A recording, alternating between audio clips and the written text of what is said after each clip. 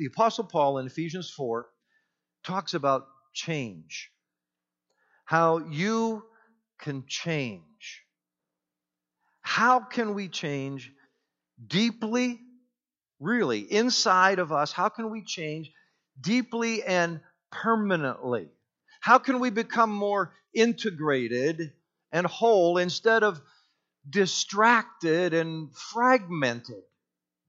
How can we become braver and more courageous rather than being so insecure and so worried?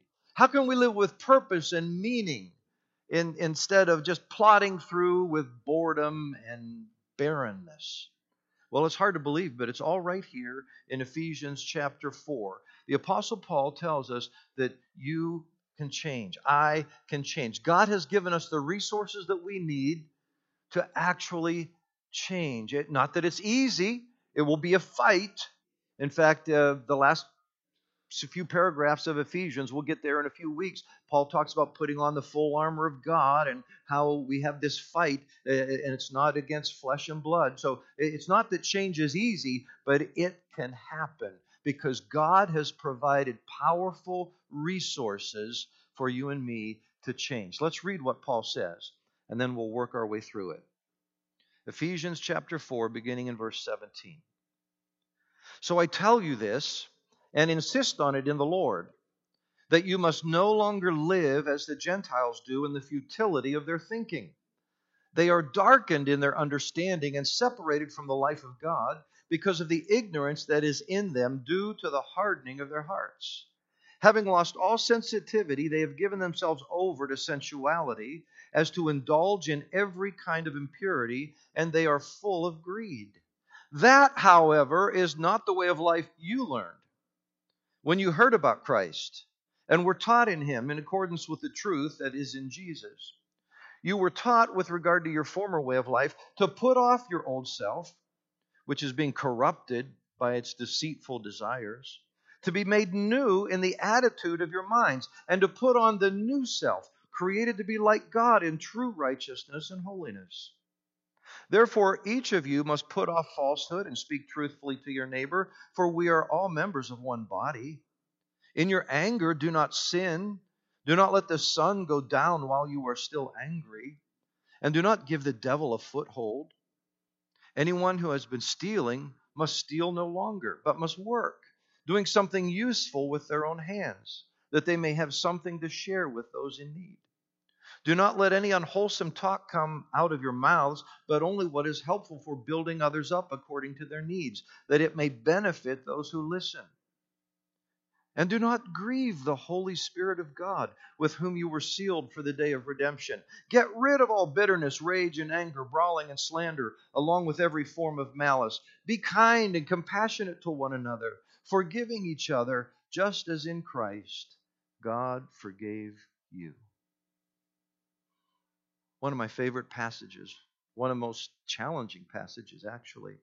Did you notice how Paul starts off? He says in verse 17, so I tell you this and insist on it in the Lord that you must no longer live as the Gentiles do. Paul is adamant. Now that you've become a Christ follower, you've got to change. And Paul goes on to explain what he means. He says most Gentiles are living futile lives. Now think about this. Who's he referring to? Gentiles. You must no longer live as the Gentiles do. Well, normally the word Gentile was to refer to anybody who wasn't a Jew. From the Jewish perspective, you're either a Jew or you're a Gentile. And the Gentile covers everybody else out there. Romans, Greeks, Asians, Persians, whoever, they're Gentiles. And now what's interesting is when Paul writes this letter to the church at Ephesus, it's in the western part of Turkey, and I've actually been there a couple of years ago. In fact, a few weeks from now, we're going to be in Istanbul. Pray for us, the whole Turkey thing. Hopefully that's where it's going to go okay there. And Paul's writing to the people in Ephesus, and guess what? They are Gentiles for the most part. Some of them are Jews who've come to believe in Jesus, but most of them are Gentiles. And he's saying, you Gentiles, you must no longer live as the Gentiles do. It'd be like saying, hey, you Americans who now believe in Jesus, you Americans must no longer live as the Americans do. And he goes on to explain that. He says most of the Gentiles, and we could say today, most Americans are futile in their thinking. They're darkened in their understanding. They're separated from the life of God due to the hardening of their hearts. Wow. That word futile means useless and empty, even silly. Paul's saying most people have their minds set on meaningless goals, and they're using silly methods to get there. They're just thinking about life in all the wrong ways. They're darkened in their understanding. They're hardened in their hearts. They're driven by their desires. And Paul says everybody else around you might be living like this, but now that you know Jesus, you don't have to live that way anymore. In fact, you can't live that way anymore. And he goes on to give them a long list of new standards. This whole series has been called Welcome to the New, and Paul's talking about how we have a new identity in Christ, a new life in Christ, and a new community in Christ, and how everything's made new. And finally, he comes to this chapter, and he talks about new standards. New standards. Just notice, we just read it beginning in verse 25. Notice all these new standards, how we've got to change. He says, I want you to start, first of all, telling the truth.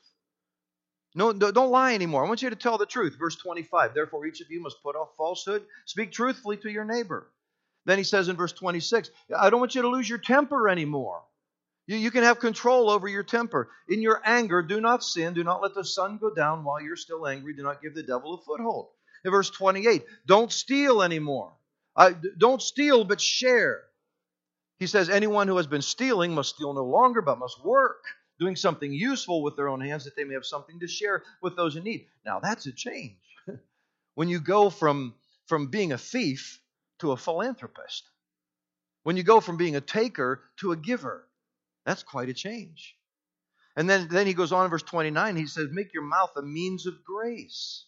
Do not let any unwholesome talk come out of your mouths, but only what is helpful for building others up according to their needs, that it may benefit those who listen. In other words, you don't cuss, you don't swear, you don't go around gossiping and griping and tearing people down with your words.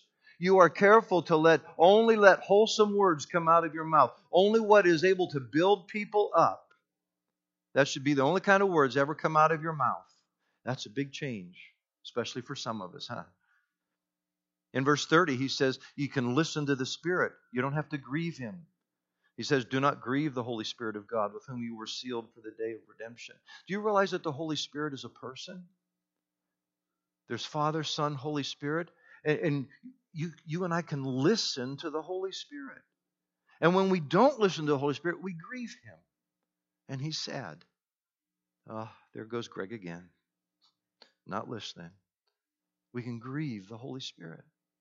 And then in verse 31, he says, you can remove your negative emotion. Get rid of all bitterness, rage, anger, brawling, and slander, along with every form of malice. See, you don't have to go around filled with turmoil, filled with all this negative emotion. Pause right now and just reflect.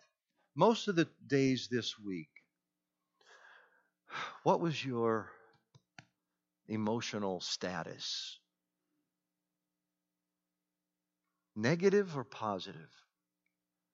Most of the words running through your mind about yourself, about others, about life, about your job, about your family, negative or positive? See, as a follower of Jesus, you can get rid of that negative emotion. And then he says in verse 32, you can actually engender positive emotion. Be kind and compassionate to one another, forgiving each other, just as in Christ God forgave you. So you can experience positive emotion, a new kindness, a new love for people. Talk about change. I mean, my goodness, this is the kind of change you and I can experience when we're following Jesus. Now the question becomes how? How can we experience this deep kind of change? I mean, really, is this real? Is this possible? And seriously, wouldn't you like more of this in your life? I know I would. But Paul says, yes, this is possible. This is what God wants for you. But how? How can we live this way? Well, Paul tells us. And so now let's get very practical here. Because my prayer for you today is before you leave, when you leave here today, you can leave here with new hope, for real change in your life. You can change. You really can. Look again what Paul says. Here's how we change, beginning in verse 20. After he describes how the Gentiles live, he goes on to say, that, however, is not the way of life you learned when you heard about Christ and were taught in him in accordance with the truth that is in Jesus. You were taught with regard to your former way of life to put off your old self, which is being corrupted by its deceitful desires, to be made new in the attitude of your minds, and to put on the new self, created to be like God in true righteousness and holiness. Let me highlight three things that Paul says here. How you can change. Notice, first of all, he says that you were taught the truth that is in Jesus. If you and I want to really change, have deep, permanent change in our lives, we've got to, first of all, face the truth. Face the truth. The truth that is in Jesus. Remember that movie a long time ago now, A Few Good Men? Remember when Jack Nicholson screamed to Tom Cruise and the people sitting there in the courtroom, "You can't handle the truth." Wasn't that a great scene? And that has stuck with me. And I know we all remember that because it's true. Oftentimes, we can't handle the truth because sometimes the truth is just painful.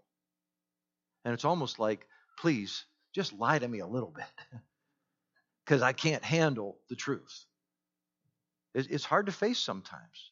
The truth, Paul says, is we're futile in our thinking, we're darkened in our understanding, we're separated from the life of God because of the hardening of our hearts.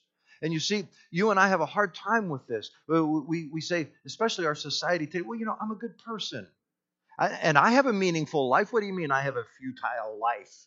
I have a meaningful life, and I might not be that religious, but I think I believe in God. Yeah, I believe in God. Well, Paul says the truth is that without Christ, your life is futile. By the way, I looked it up, futile or futile. So your life, let's say futile. Your life is futile without Christ. The truth is, without Christ, your life is empty and pointless. Your thinking, your understanding is darkened. You're separated from God. You're separated from the life of God. This is what Paul says in verse 18. Remember how he's put it earlier in chapter 2? He says we're dead in our transgressions and sins, and we need God to make us alive in Christ. You see, Jesus Christ did not come to make bad people good. He didn't even come just to improve your life just for a little bit. Hopefully that's Jesus calling, okay? If it's Jesus, answer it. If somebody else, don't answer it. So see, Jesus didn't come to just improve your life a little bit. Jesus came to make dead people alive. See, that's the truth. You and I are dead. Dead in transgressions and sins.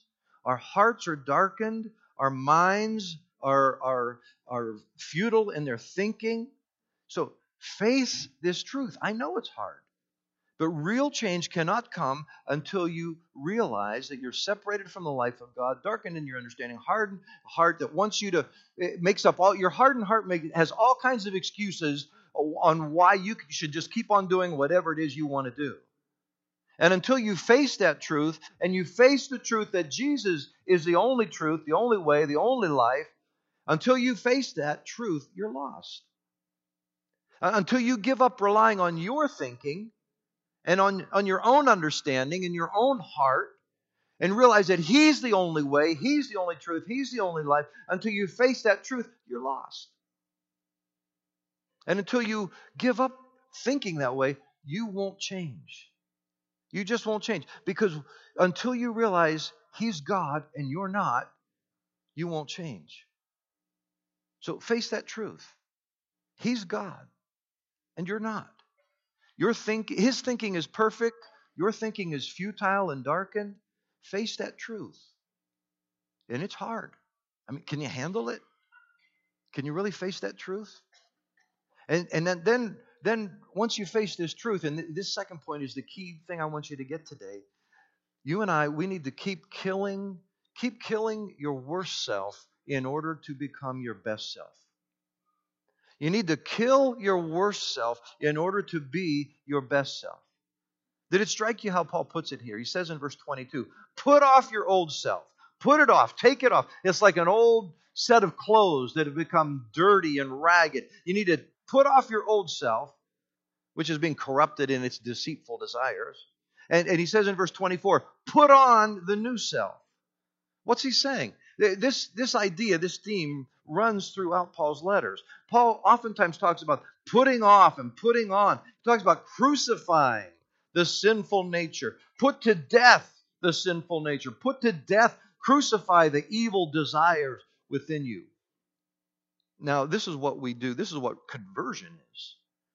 This is especially and primarily at conversion. When we first come to Jesus, when you hear the truth that is in Jesus and you face that truth and you believe and you repent, that is, you turn from your sin and you turn to Christ and you ask Him into your life, that's conversion, that's salvation, and that's putting off the old self, putting on the new.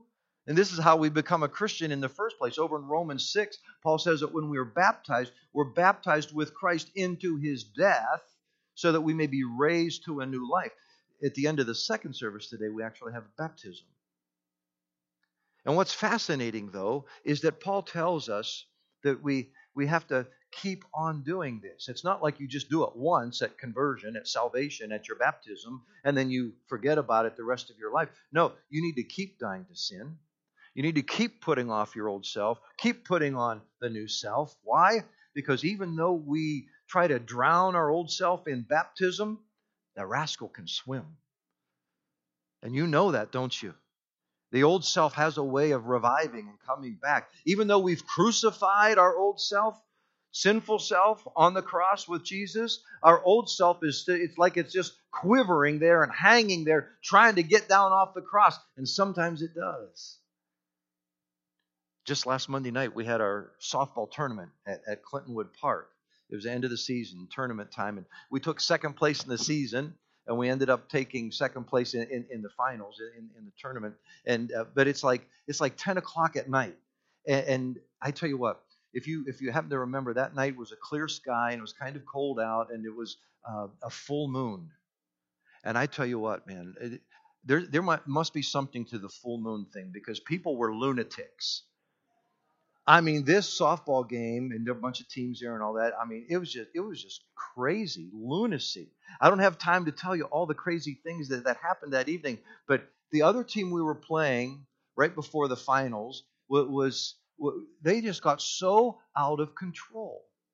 We had an umpire who happened to be a woman, and she, in my opinion, she was probably the best umpire we had all season. I thought she was doing a good job. But the other team, there were some controversial calls, and the other team, they just got so angry at her, the lady umpire, and they just started on her, calling her all kinds of names, and even cussing and swearing and dropping the F-bomb, and I mean, it just got so out of hand, it was unbelievable. And finally, she kicked one of them out.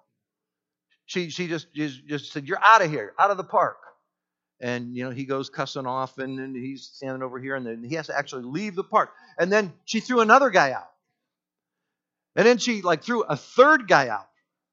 And I mean, it's just getting bizarre. And then some of the other guys, they won't shut up. They keep going on, and they're cussing at her and whatever. Finally, the umpire, she starts crying, and she leaves the park. I mean, it was just unbelievable. And we had to wait a little bit while the other game finished, and the other umpire came over and he finished our game. And I mean, it was just crazy. Here's my point. Here's a question for you. These same guys that were cussing and swearing and insulting this poor umpire so badly that she finally broke down crying and walked off the field, were they horrible, wicked, evil people? Well, maybe some of them were. I don't know. But my guess is most of them, generally, most of the time, were probably pretty nice guys. Maybe, in fact, just maybe earlier that day, one of them actually did a wonderful, kind deed. for someone. Maybe one of them has a little sister, and he even took his little sister out for ice cream and treated her with such respect and such amazing kindness. Maybe one of them has a sick mother or even a grandmother, and he actually spends a lot of time caring for them. Maybe some of them are even Christians, and they just lost their cool. Here's my point. You and I have tremendous potential to do great good or great harm. You do, and I do. It's not like you and I are 100% good or 100% bad. No. We're a strange mixture. Paul calls it the old self and the new self. So what you need to do, Paul says, is you need to put off the old self. Put on the new self. Especially at conversion, when you first come to Christ. And that's a wonderful transformation where you put off the old and put on the new. And you decide you're going to follow Jesus, and you're baptized. And that's a wonderful time of transformation and change. But then, every day, for the rest of your life, maybe many times a day, you keep putting off the old self, crucifying the old self, nailing the old self to the cross, and putting on the new self and asking for new life in you. So here's Paul saying, you need to keep killing your worst self in order to be your best self. You need to get honest about that. You need to face the truth. I mean, can you handle that truth? So think right now, what do you need to kill in your own life so that you can become your best self? Maybe it's certain desires that you've just been toying with, and you've let them just kind of run away with you. And now you're enslaved to them. And because you and I have a hardened heart and we rationalize so easily, you could say, hey man, I'm free. I can do whatever I want. You're not free. You're a slave to your desires. And you know it. And you need to kill that desire to become your best self. Are you willing to do that? Think about your life. Wouldn't it be great if you could stop lying to yourself and others? Start telling the truth. If you didn't lose your temper, if you stopped stealing and actually started sharing, if you made your mouth a means of grace, if you listened to the Spirit rather than grieving Him, if you removed your negative emotion and engendered positive emotion, wouldn't your life be better, really? You say, yeah, Greg, I want that.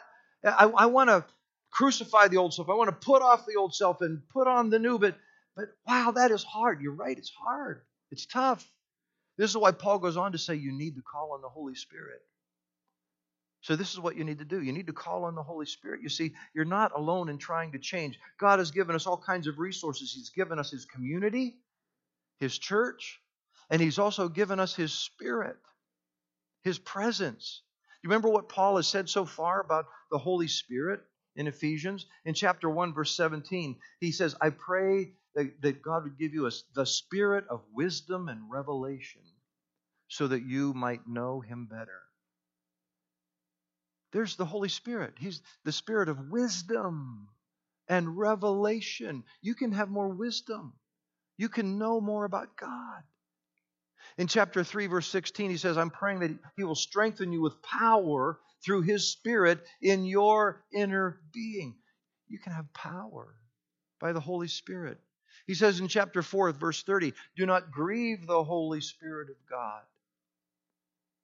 So when the Holy Spirit is speaking to you, and you say, and into your spirit, and you go, yes, I will obey. I will listen, rather than grieving Him. And in chapter 5, verse 18, he says, be filled with the Spirit. So you can say, Holy Spirit, come and fill me. Just fill me up so full with You that my emptiness goes away And I stop trying to fill myself up with all these other things. Holy Spirit, give me wisdom, give me revelation to know you better. Give me power to put off my old self and put on the new self. Give me courage to keep killing my worst self in order to become my best self. This is how we change.